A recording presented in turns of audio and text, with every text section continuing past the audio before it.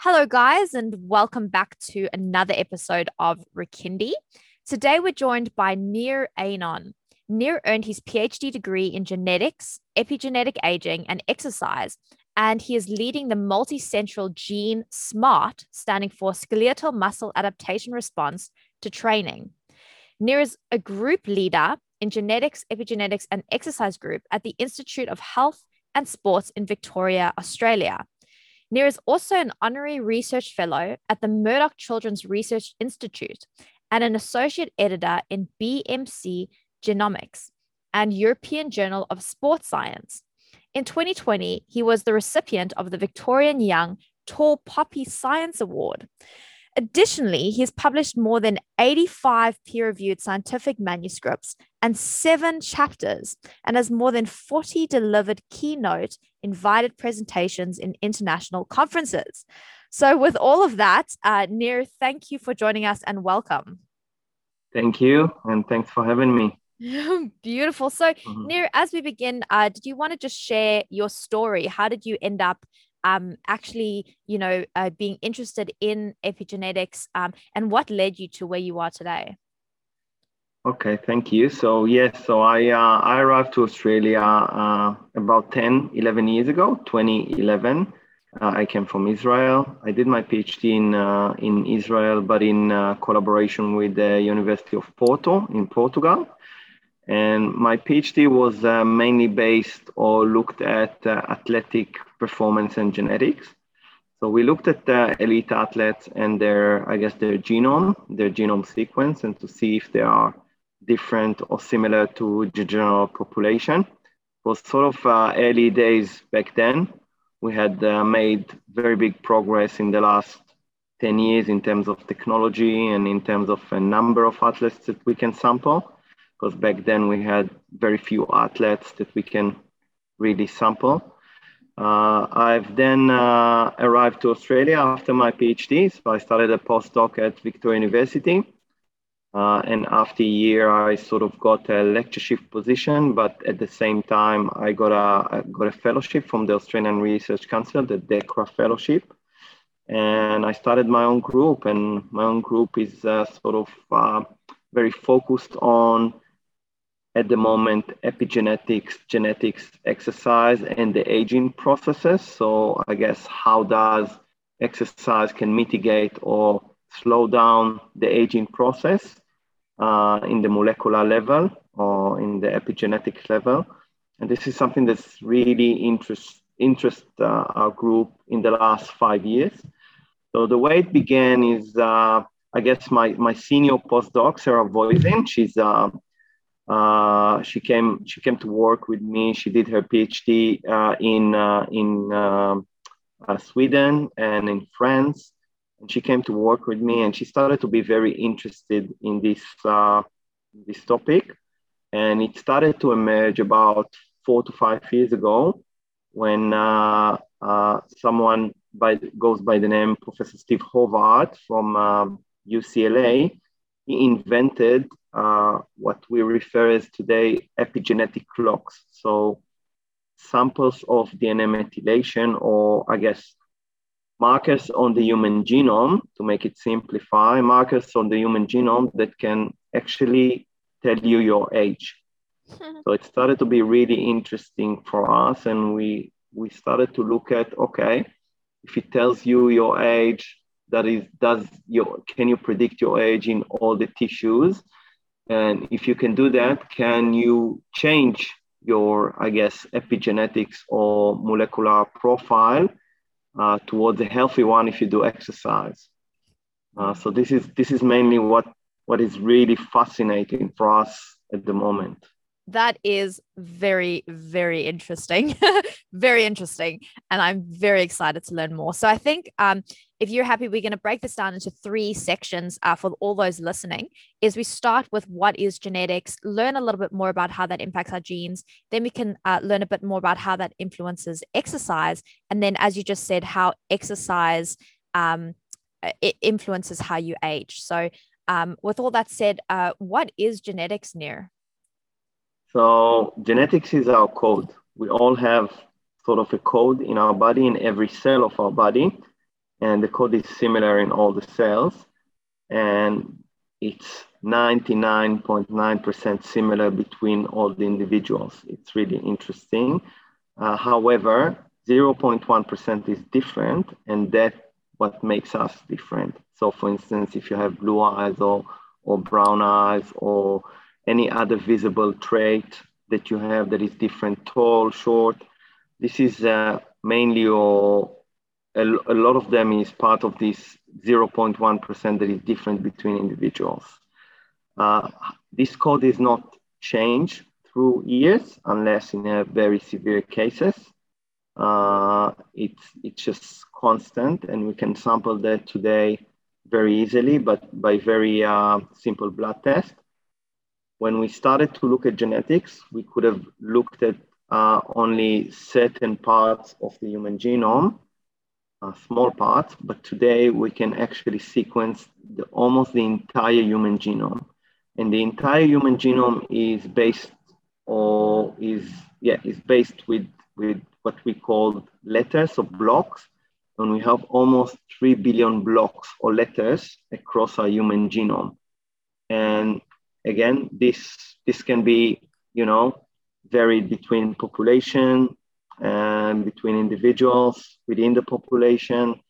So this is what we're looking at, the variation, that what is different between, for instance, athletes and me and you. What is different between people that have predisposition to disease to me and you.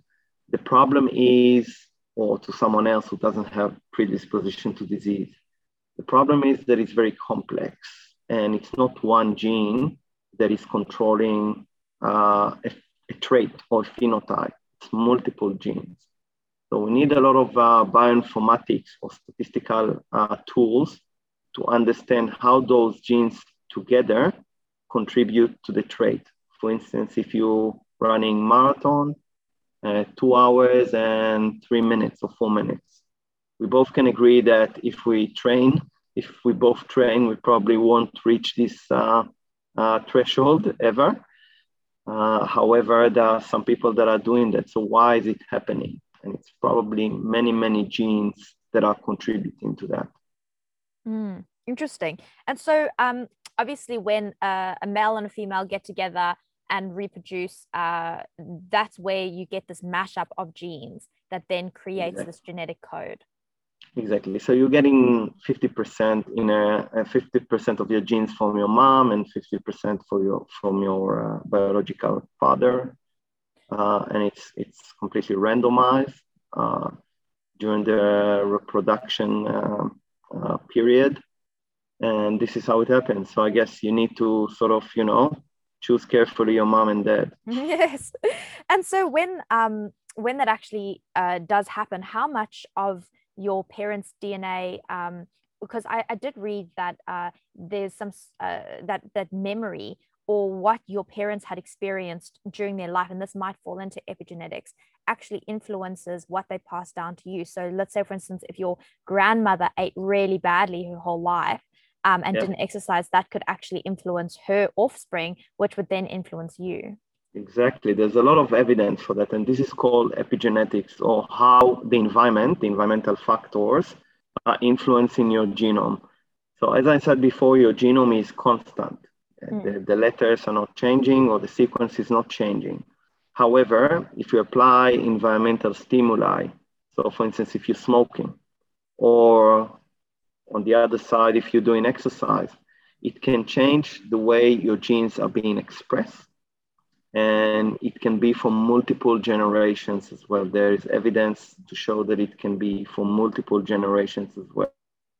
Wow, that's so fascinating. Even if your parents were bad for their body, it does mean that you have a little bit more less leverage than others, but you still have a lot of leverage if you do exercise and if you do restrictive diet or living a healthy life. You're probably gonna change the expression of some of those key genes that are responsible for better metabolism or better muscle mass or better muscle contraction, even not only in the muscle, but also in multiple tissues across the body. Wow. So you can actually make this shift within one lifetime. Probably yes. Yeah. And how long would you say it would take in order for somebody, let's say that, and I'm sure each person's different, so obviously a rough guesstimate. If somebody's living a very unhealthy lifestyle and their parents were living a very unhealthy lifestyle, but they've now decided, I want to change my life. And for, an X amount of time, how long do you think it would take for their body to actually start receiving I guess that's the $1,000,000 question. How long do you need to exercise, and how long can you neglect yourself before you wake up? So my answer to that is, whenever you start is great. Doesn't matter what you've done before. Yes, there will be leftovers from the past. For instance, if you start smoking, if you stop smoking after a long life being a smoker, that's reducing your risk, but it doesn't mean that it's eliminating your risk at all, because there are some damage that already been done in the cell level, in the cellular level. For instance, in smoking, it's a good example. The lungs has been already, some of the lungs has been already affected. You can improve other functions, and you can probably live better and longer, but it doesn't mean that those signatures has disappeared. And from data that we see in our lab, for instance, in healthy individuals, not necessarily in unhealthy people, but healthy individuals, you can see that even after 12 weeks of facilitated exercise, you can see really good improve in the molecular level, in the physiological level. And you can also see it even less, even 4 or 5 weeks of high intensity exercise can shift a lot of the changes in your epigenetics, for instance, or molecular signature to a healthier profile. Wow, that is truly amazing. So does that enable, is that going into allowing your cells to divide a lot better and a lot healthier? Because how would that impact your health exactly? Or is it just making sure that all your organs are working a lot better and your body's just overall functioning at a more optimum capacity? So the later. So I guess it's, the body is functioning in a much better capacity. You're more healthy in multiple organs. It means that not only your muscle, but also your brain and your blood and your liver and some other organs that are important for you to live are healthier, which means that you can live longer, but more importantly, your health span, the number of years that you will spend in good health will be better. Because the main problem that we have now in all over the world, but in particular in Australia, we are very focused on lifespan, on elongating life of people. The problem is that those people in the last 15 to 20% of their life, which is around 70s, 70 plus, they're starting to be very ill, and they have a lot of chronic diseases. And this is what we want to change. We want to change those lives to make those, last years of your life healthier, rather than just elongate your life and you live until you are 120, but you'll be, sick for 30 years. And so what, firstly, I just want to backtrack a little bit for those who are listening and want to just see how profound this whole epigenetic shift is through generations.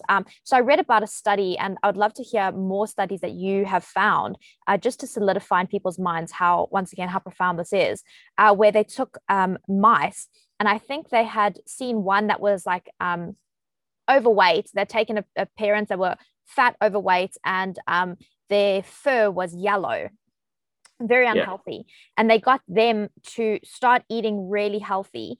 And then once they had reproduced, their offspring were healthy brown proper mice. So showing the shift during their lifespan had altered the genetic expression of their babies. Is there any other experiments like that which you would like to elaborate on, just to give people an idea of this in real time? Yeah, so I guess much more experiment that has been done in the last, I would say, 10 years, since this field is, thriving and more understood. So these studies that you just talked about on the agouti mouse, it's studies that has been done quite a long time ago, and they are one of the first studies that show that epigenetics, or the environmental factor that you on your offsprings, are really important and can actually change not your genetic code, but the expression of your genes and your epigenetic profile, which means that you'll probably be more healthy throughout your life, although your your parents were, not behaving well during their life in terms of a healthy lifestyle. There are many other experiments today in terms of in animals, but also in humans. So in our study, for instance, we've got a big human study called the Gene Smart, and we are training people, and we are collecting muscle samples from more than 140 participants before and after exercise. And we also are collaborating with other colleagues from around the world. So we reached around close to 1,000 muscle samples, which is a big undertaking by one of my group members. And what we see is that exercise is shifting significantly the epigenome, or the epigenetic markers across the human genome, towards a healthier profile. So there is a very big, negative correlation between how you age and when you do exercise, which is good for us. Very, very. And so you were mentioning earlier that the type of exercise would vary, but you mentioned doing high impact, or not high impact, high intensity. Yeah. So do you find that is the most efficient form of shifting your genetic gene expression to a much healthier form, or it doesn't really matter as long as you're doing any sort of exercise? What does that look like? It's really interesting because I can't say that for certainty. I know that high intensity exercise today has gained a big interest in the last, I guess, decade or even less than a decade. It's a good strategy to increase your exercise capacity in a shorter bout, but more intense. And I think the intensity there's a big argument in the exercise world always between the intensity and the duration of the exercise. Mm-hmm. Some people are thinking, okay, the duration of exercise is more important. Some people like me thinking that the intensity of exercise, in particular in healthy individuals, but also in obese individuals and people with type 2 diabetes, the intensity is really important because it manifesting or changing a lot of things in your cells more pronouncedly than long-term exercise in certain cases. It doesn't mean that if you don't do high-intensity exercise, it's not good, vice versa, or the other way around. Continuous exercise is also important. It's just a matter of doing the same exercise for a longer period of time. The other thing that is really interesting and we shouldn't neglect is muscle mass. All these aerobic exercises are really important, but they are not significantly increasing your muscle mass and your muscle strength. However, if you do strength training, keep it in order, you need it because muscle mass is really important. So I would say a combination of all these exercises with maybe mental health exercises such as yoga are really important. Phenomenal. Yeah. So with your, because I know with doing resistance training, that increases your human growth hormones. And correct me if I'm wrong, would human growth hormones aid in the aging process? So trying to ensure that you don't age as fast. Yeah, that's one of the mechanisms. And then Exactly. fasting does the same thing. Yeah, that's also one of the mechanisms with fasting. So again, the fasting thing is really interesting, and I think it's gaining a lot of popularity in the last few years. The intermittent fasting, the 8-16 or whatever, 6-18, whatever hours that you're fasting, there's a lot of mechanisms, cellular mechanisms that are shown to be beneficial for exercise, for fast when you're fasting for many hours of the day, and it's probably really good for your body. You need to know how to do that, but there's a lot of evidence showing that the fasting is working really well. I think one of the things about fasting is that when you're fasting for a long time, you just getting your body used to eating less, which is another important mechanism for a longer time. You need to know how to do that, and you, of course, need to get advice from your nutritionist and your doctor. But this is certainly gaining a lot of popularity. So it's probably ensuring that you eat regular meals initially so your metabolism is firing, and then from that point onwards potentially doing 2 to 3 days of intermittent fasting or whatever it may be, but then coupling that with then eating properly to re-stabilize it and reboost it up, so it knows what its equilibrium is, and then you taking it out of that for a little while, which then allows you to go into rest and digest, and then reintroducing your proper meals again. Is that Yeah, maybe. Look, I'm not an expert in nutrition, to be honest. So yeah. I don't wanna say things that I'm not sure of. But I can tell you so I'm doing fasting diet, for instance. I'm fasting 16 hours of the day and eating only 8 in regular hours. I think it did, so from personal experience, it did really good for me in terms of maintaining my my weight, my body weight for a few years, and I'm doing that for the last 4 or 5 years. So it's sort of like a different lifestyle rather than just doing something that is acute for 3 months or 2 months and then coming back to your regular life. This is just, I think, something that you can get your body used to for a long time. And there's a lot of good evidence to show that it's good for you. And how do you find it cognitively? Do you find that your cognitive ability is fine, or do you find sometimes you get a bit sluggish? And if so, how do you counter that? Look, I don't have any problem with that. Personally, I don't feel any decline in my cognitive or my cognition. Again, I'm not an expert in that, so I don't want to say if your cognitive is declining or not. I don't think it is. I think yeah, so I don't like, I can tell you about exercise that you're definitely targeting some parts of your brain and make them better for you, I guess. Or it's better for, like, exercise is almost like a poly pill. It's a pill for everything, for every organ in your body.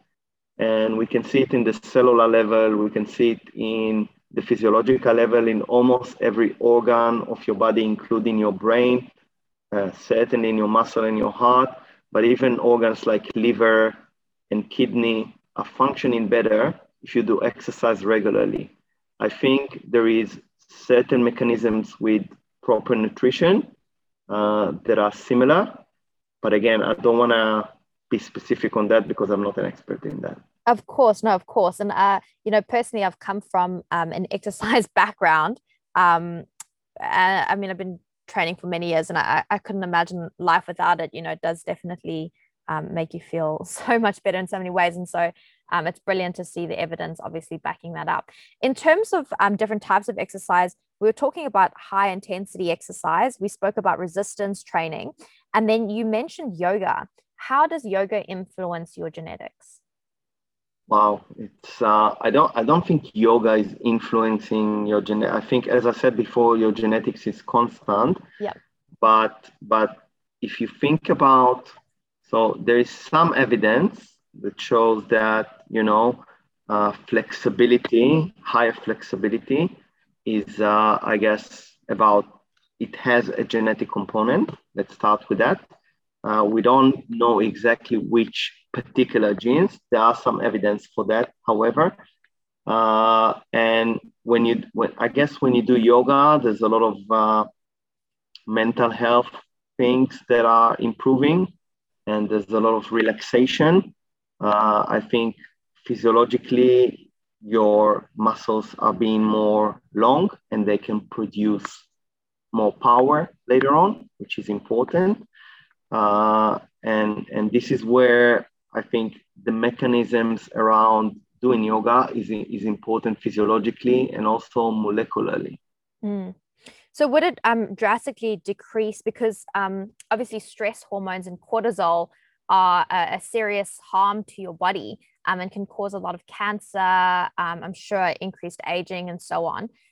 Would yoga obviously decrease your cortisol levels, which should then allow you to be. So how does cortisol impact your the way your genes are expressed?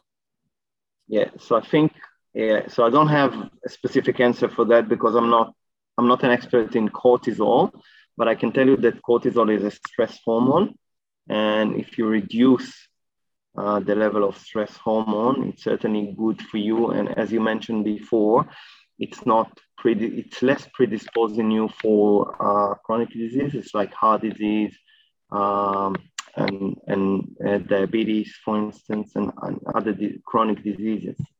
So that's probably one of the mechanisms that is important in yoga. And so you were talking about exercise and different types of injuries, heart inflammation, so on. How does genetics influence flexibility and the predisposition to injury? Yeah. Okay. So there are some studies in the world for the last decade or 15 years looking at specific genes that are associated with injury, in particular genes that are related to our tendons and muscle. And there are some suggestions showing that if you have certain genes, you'll be more protected, from injuries. It's not something that is robust enough to come to a conclusion. But there are a lot of studies now coming up, in particular in animals, showing that, if you have certain gene variants for instance, in the tendon, you'll be more protected and less predisposed to injuries. But again, you need a lot of samples and big human studies to show that. For instance, we showed in a couple of studies, small studies, that if you have certain genes in the collagen, you are more protective of ACL injuries. But I stress again that this is small studies and it's preliminary results, and we can't really prove that without the mechanism, but also without big samples. So one of the things in genetics and also epigenetics is that you need very large sample size to prove your point in humans. And it's very hard to collect a lot of samples from people that are injured across the world. So but certainly it's many genes that are responsible for that. And we're still investigating that. It's really interesting line of research.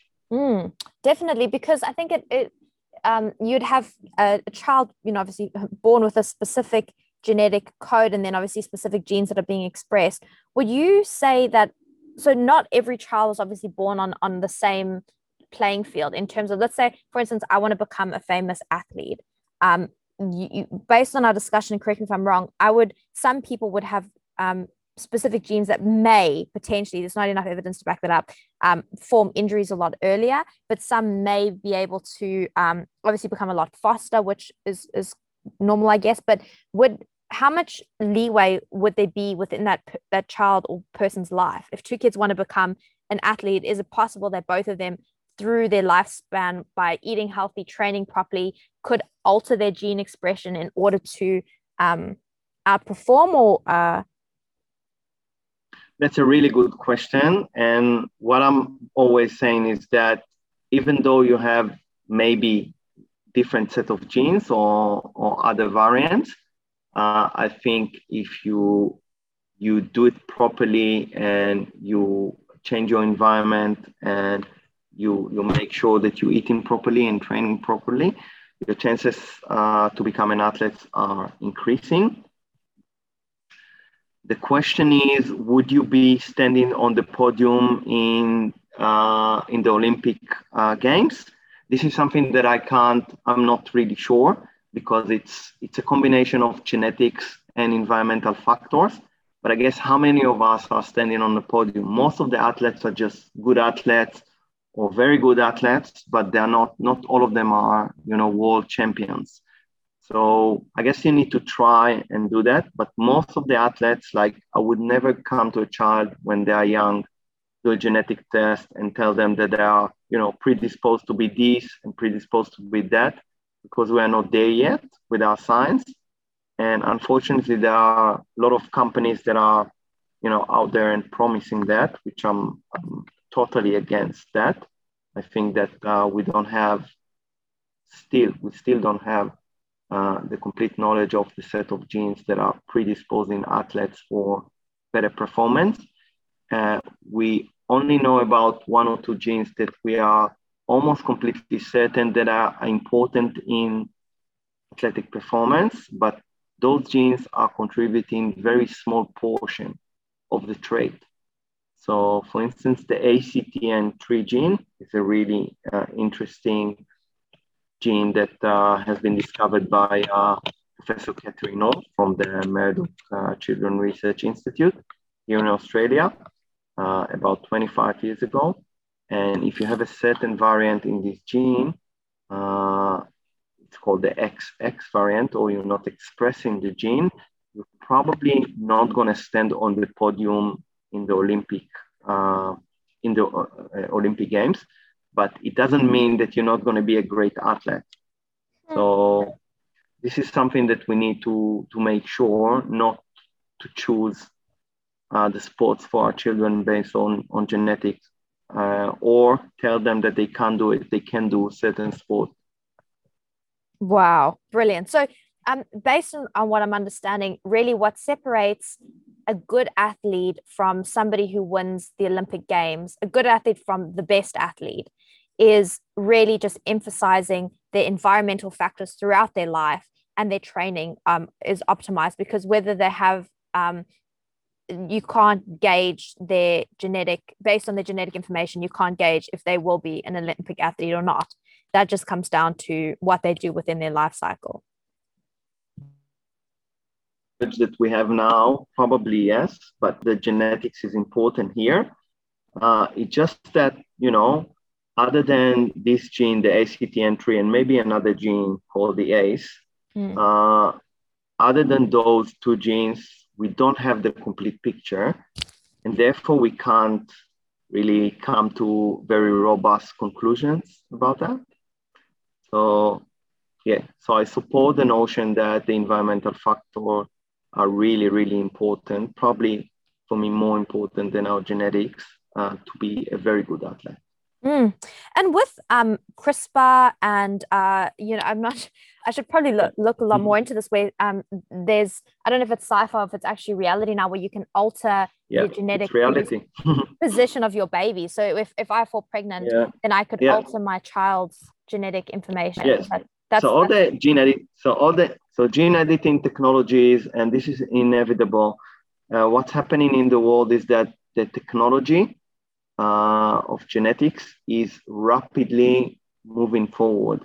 So think about that. About 20 years ago, we couldn't even sequence our genes, and now we can sequence the entire genome and we can edit the genome.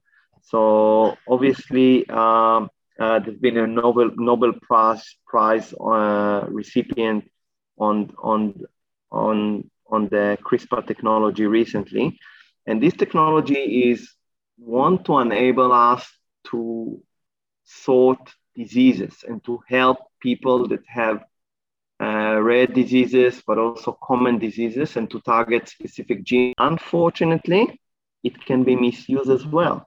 So, and this is something that we're scared of always, that it can be misused if we find genes that are beneficial for athletic performance.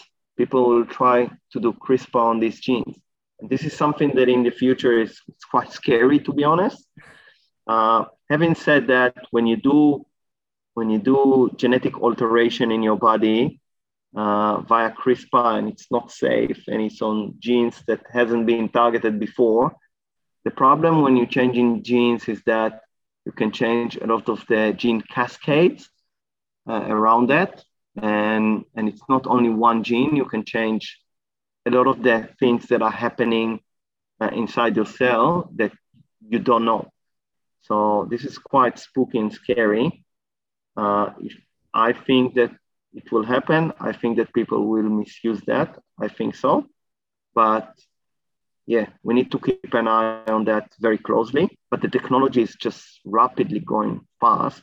And it's very hard for organizations like the International Olympic Committee or other organizations, the Australian Institute of Sport and others to chase after these technologies. Oh. Have you ever seen the movie Gattaca in 1997? It was about a man who wanted to become an astronaut, but his genetic information wasn't. And this movie was made in 1997. Okay. Yeah. We're fast forwarding to 2022, where this stuff is happening at a very rapid scale. So would you say that movie could almost predict the future reality that we're going into, where you will not be allowed to have a job unless they've been so many things, unfortunately, in the past are predicting the future. Even things like, and it's unrelated to the podcast, even things that are related to weather change and stuff like that. And have you? I've actually read about those weather changing devices where you can actually alter the weather and cause catastrophic events. Yeah, so I'm not an expert in that, but I know that there's a lot of warning in the past that these things will happen, and they happened. And there's a lot of warning in the past that people will do whatever it takes to win the Olympics, and it's happening. It's happening sometimes with hormones, and it's happening with the injections of forbidden materials and stuff like that. And it will happen with gene editing. They will try to do that. The question is, how are we making sure that we catch that on time and it's not being misused? Well, I guess we're going to see it in the future. Yeah, because then you've also got editing their genes in order to compete. And sure, maybe everybody would be editing their genes, like if you have taking hormones, even though you're not really supposed to. There's different ways of people cheating the system. You can kind of test for that, but you can't really test for gene editing.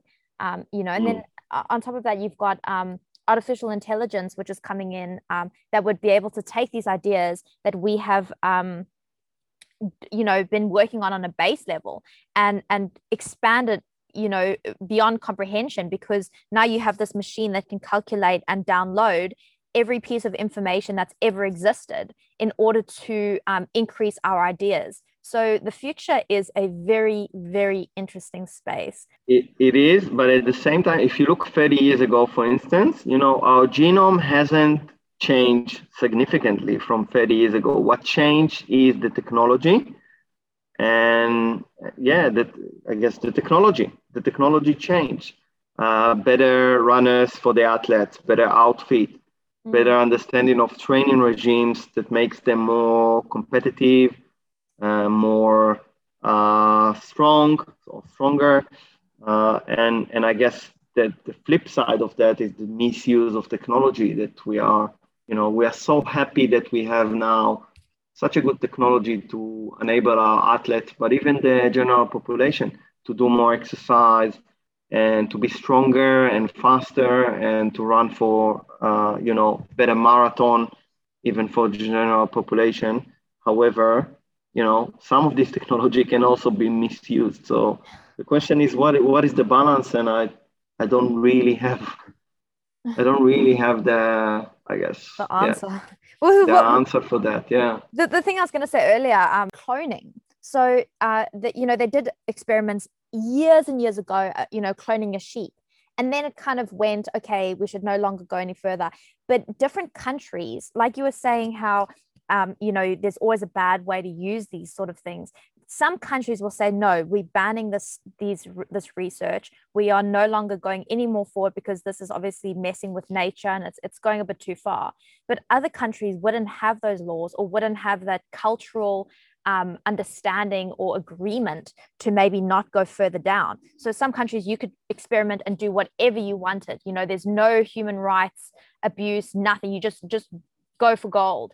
And so, I mean, do you know of any of the advancements even in cloning that we have? I mean, if you can alter your genomes, I mean, you can clone people. It's a scary world, isn't it? That we are marching towards. Yeah, and so going slightly back. It's good in terms of the technology. The technology is really it's very exciting. The technology we have in exercise and genetic now, and it's in a good way. It's helping to solve a lot of the issues around rare diseases. So, for instance, there are scientists in Australia, very good scientists in Australia, like Daniel MacArthur, for instance, from the Garvan Institute. And he's looking at rare genetic variation, rare genetic diseases. And these exact technologies are helping him and his group and other groups in Australia to, identify people that have rare diseases that didn't know why they have rare diseases. And now they know that it's because of their genes. And that's the first step towards understanding and then curing those diseases. But at the same time, on the flip side of the coin is the misuse that they can alter your genes to run better, to go for gold. I'm not aware of any official experiment on that, but I would not be surprised if there are things that are happening behind the scene that the modern world doesn't know about. Probably. Well, like the weather technology that we're kind of all just opening our eyes to now. But going back to what we were talking about earlier with prolonging human life, this is a topic that I'm actually very fascinated in. So you're talking about how you can alter your genomes, potentially you can use exercise, you can use intermittent fasting. There's a few companies that I've researched, one in particular, which their mission statement is saying we will prolong life by, I think their goal was like 2030. And so, you'd think that all these billionaires across the world, they have a massive, money is no longer an object. Power, sure, power is always good. And the more power you get, I'm sure the better for them. But the one issue that they have is time. Time is something that they have a limited amount of. So if they could even give half of their money, they would probably give a lot more than half of their money to prolong their life. So I can imagine that this is $1 trillion industry to increase life. And from my understanding, if you had to prolong life, let's say you had to double your lifespan by 2030, then people who would usually live, let's say, to 100 now live till 200. With the advances of technology and artificial intelligence, could we not then prolong life forever? Because do you think that it is possible to firstly double our lifespan by 2030? And secondly, do you think it's possible from that point onwards, with the knowledge that we would probably have, looking at how fast technologies advanced within the past 20 years and how far we've come, if you had to take that and, place it, continue our trajectory of technological advancements, would we be able to live forever? Would this be the generation that some people alive today may never die? Or is that I don't think so. I think that we're all going to die. Certainly not by 2030. It's a very big stretch. I think around this hype of aging and longevity, there is very, very, very good scientists around that in the US, and people that I'm working with, like Steve Horvath at USA and Morgan Levine and Wolf Reich and David Sinclair. These are really top people in the aging and molecular research that are working and trying to untangle the problem. At the same time, we have a lot of companies that are over-promising longevity, certainly by not going to happen by 2030 that we are going to double our life. I'm skeptical that it's going to happen. So I think exactly like the athletic and genetics, it's the same thing. There are some serious people that are working on the problem. At the same time, there are people that are trying to, on the back of that, with very poor science. The science around longevity and epigenetics, for instance, or DNA methylation as a molecule that is modifying aging is very strong. In fact, we have today epigenetic clocks that can actually tell you your chronological age. And there's a lot of work from our group and others looking at those clocks and other epigenetic markers and how we can modify them with exercise and with nutrition. But science takes a lot of time. So I think we are on the way, and there's a lot of money around that. A lot of billionaires around the world are pouring money on that. It's not going to be tomorrow because science, you usually getting, prizes, big prizes on stuff that you invented 20, 25 years ago, because science is a very slow process. And you need to be sure that your science is robust and replicable and not just a hype. So by 2030, to double the life expectancy, I don't think it's going to happen. So is this because it's also because there's one thing to say that your telomeres, so the aging essentially when you're each time your cells divide, your telomeres get shorter and shorter. And so if you're able to, which fasting and exercise, like you just said, and eating well allows your telomeres to not shorten as much. And so your cells dividing a lot more accurately rather than having a slight defect. Is that only one facet of aging? So aging is actually a lot more complicated and a lot more of a multifaceted approach, hence why it's so complicated to fix. Exactly. Like almost everything in your body, except from rare diseases that are being caused by one gene, most of the traits in your body are complex.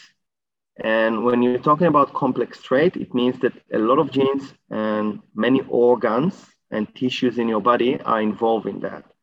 And because of that, it makes things very, very complicated. So telomere is a really good, example of aging. So Professor Elizabeth Blackburn, who received the Nobel Prize on discovering the function of the telomere, I think 20 years ago or something like that, or even less. I don't remember exactly which year, I'm sorry. But this is a good example of, a pioneering breakthrough that has been worked on for many years and still is being working on and being targeted as a potential mechanism of aging. The other thing, again, is DNA methylation, the molecules that we are working on and Steve Horvath is working on and others are working on. These are things that maybe in 10 or 15 years we'll discover that are really important in aging. We know that now, but we need to prove that, and we need to make sure that our science is, replicable for many tissues for many years, and we can come up with a strong answer before we creating a hype. Yeah, because I can even see from Elon Musk wanting to ensure that we become a multiplanetary species. In order for us to travel to other areas of the galaxy or solar system, we have to in the universe, we'd have to A, travel really fast, but B, either freeze ourselves or elongate our lifespan, because it would be such a long journey. So you can really see the importance of this, not only for incredibly wealthy people to want to live forever, but also for people to spread to other areas of the solar system and expand the human race. I mean, there's a lot of ethical questions here, aren't they? Yes, indeed. Yes. I'm not really sure that I'm in favor of living forever. I don't think it's going to happen very soon, for sure. But I am sure that we are elongating our lifespan. So this is clear that we are living more. significantly more. And then the question is, okay, we are living more. That's great. That's good. But do we want to live in bad health more? And that's an ethical question. Do we want to spend our last 20 years or 15 years with dementia, with Alzheimer? That's ethical questions that I'm not sure that I'm, I guess, best place to answer them. But my opinion is that, if you're not healthy, what's the point? Oh, 100%. And with Alzheimer's and dementia, because that's obviously your neuroreceptors are not receiving as much information or not getting they're not as strong. So those neural connections are much weaker and then eventually break down. That wouldn't necessarily be a genetic influence, would that? Or is everything genes? I think it's not everything genes. I think most of the things are combination of genes and environment. Yeah. And I think, again, I'm not an expert in dementia, but I think there is a genetic component in dementia. There is a genetic component in aging as well, but not as much, I think. I think the environmental factors and how we treat ourselves, how we live, where we live is probably something that is much more important for us moving forward.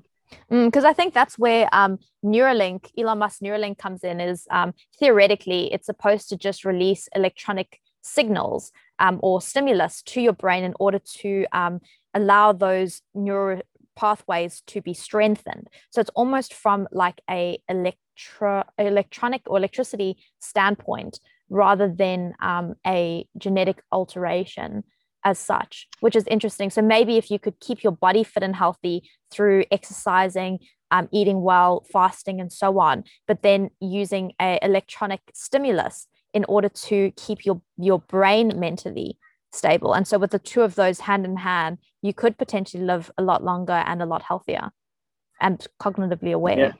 Yeah, maybe. Yeah. Yeah. No, what a thoroughly interesting conversation. And just I've got two last questions. One, how old would you say, based on your research now, it should allow people to live till about 120, 130? Would you say that that's a safe bet? Or what based on your research now, what age do you think that you could elongate somebody's life to and allow them to be fit, happy, healthy people? I have no idea. Yeah. That's the honest truth. The honest truth is that I have no idea. The only thing that I can say is that we are working very hard not to increase the life of people, but to increase the health of people throughout this life. So sometimes it goes hand by hand, and you increase the life, but you also increase the health throughout the life. But it's probably not going to be tomorrow. There are some drugs that are being worked on in other companies and other longevity drugs that show some promise, but we need to wait for very robust results, which just one of the things with science, and we showed that not we, but scientists have shown that throughout the COVID, that you have to be patient. And if you look at COVID, for instance, as a good example of all the best scientists in the world are working, and the companies are working on a very difficult problem and solving that very quickly because it was urgent. But would we be able to solve the longevity problem in such a short time? I'm skeptical. I think it's moving to the right direction, but I don't think we're going to solve it in the next 2 or 3 years. And in terms of politically, so you've also got let's say you can crack aging and double, or even let's say add a good 50 years onto somebody's life. Because of the population increase that we're experiencing and the Earth's inability to sustain our current level of lifestyle, do you think that there would be some sort of political intervention where only some people would be able to utilize that life extension? Or do you think that this would be everybody, as soon as you have that information, you publish it, and then it becomes a well-known practiced thing that everybody can now facilitate? Yeah, so that's a really concerning question for me. Would the entire population have an access for these longevity, I guess, drugs? I'm not sure. I'm not sure. I think first and foremost, I think that people that can afford themselves and more, I guess, rich or richer people will have access for those drugs if they would be developed. And this is something that is very concerning because it's again showing or I guess getting us in a way that the rich people have access for a lot of stuff and the poor people are not, and it's a major problem for me, major ethical problem for me. Would we be able to, deliver that to the entire population? I guess it's a matter of governments and a matter of countries to embark on that and to be able to deliver that exactly like some of those countries are delivering free drugs for heart disease and for diabetes and other chronic diseases. So that's a really good question, and I hope so. I hope so. I hope that everyone, if someone has, there'll be an opportunity for everyone to have access for this science and for these drugs. I can tell you from science point of view, from scientific point of view, we are making sure, and most of the good scientists in the world are making sure that their science will be open for everyone and freely available for everyone. And there are platforms for that today that we can do that. And we are doing our best to make, because scientists are working for the public. Scientists are developing drugs, developing interventions, and developing the science for the public, not for themselves. Sometimes we forget about that, or we forget that, but most of the scientists, the good scientists, understand that, and we're also getting money or funded by the government and by governmental bodies to solve problems for humanity and for the general population. We are not solving the problems. We are not doing the research only for ourselves. We're doing it for the best of the public. And therefore, my very strong view is that everything that we are publishing, everything that we are achieving belongs to the public. But no, I hear what you're saying, because on one end, you have all of these scientists like yourself who are doing brilliant work in order to advance our capabilities. And then you have politicians or people who would like to push a certain agenda. And so they will either hush certain research and or control certain research, or alternatively open it up to everybody. So it depends on who's receiving this information and what they decide to do with it. Yeah, exactly. And again, I want to stress that the important thing for us as scientists is to make all our research freely available for the public. That everyone can have access for that. Everyone can understand. We are working for the public. We are not working for ourselves. We are working for a university that is getting funding, or research institute that are getting funding from the government to solve problems for the humanity. And all the research belongs to the people. I think that's brilliant. I think that is really, really brilliant. And the more open sourced information we have, which the internet has been phenomenal in cultivating, the more freedom of information is spread, and the more people are aware of what's going on and how best they can access that and then obviously deal with life. Exactly. Yeah. No, so thank you so much for your time. And before you go, I just wanted to ask you one final question. If you had one message that you would like to spread to the world, what message would that be? My main message as a scientist is that science is a slow process. It has to be a robust process, and there's a lot of hype during the way, but you need to let scientists do their job properly for a long period of time to make sure that the results of this science will be something that the public can utilize later on. And the other message is that I think, as I said before, is that our science, the science that we do, the science that my colleagues, some top scientists in the world are doing, must be open all the time and freely available for the public, and well conveyed to the public in order for the public or the people to understand what we do and why we do that. Yeah, brilliant. Very, very brilliant. And no, good luck with your research. I'm thoroughly looking forward to reading more and seeing how this field increases over the years and what transpires. Thank you very much for having me, Alexa. Have a wonderful day. Thank you.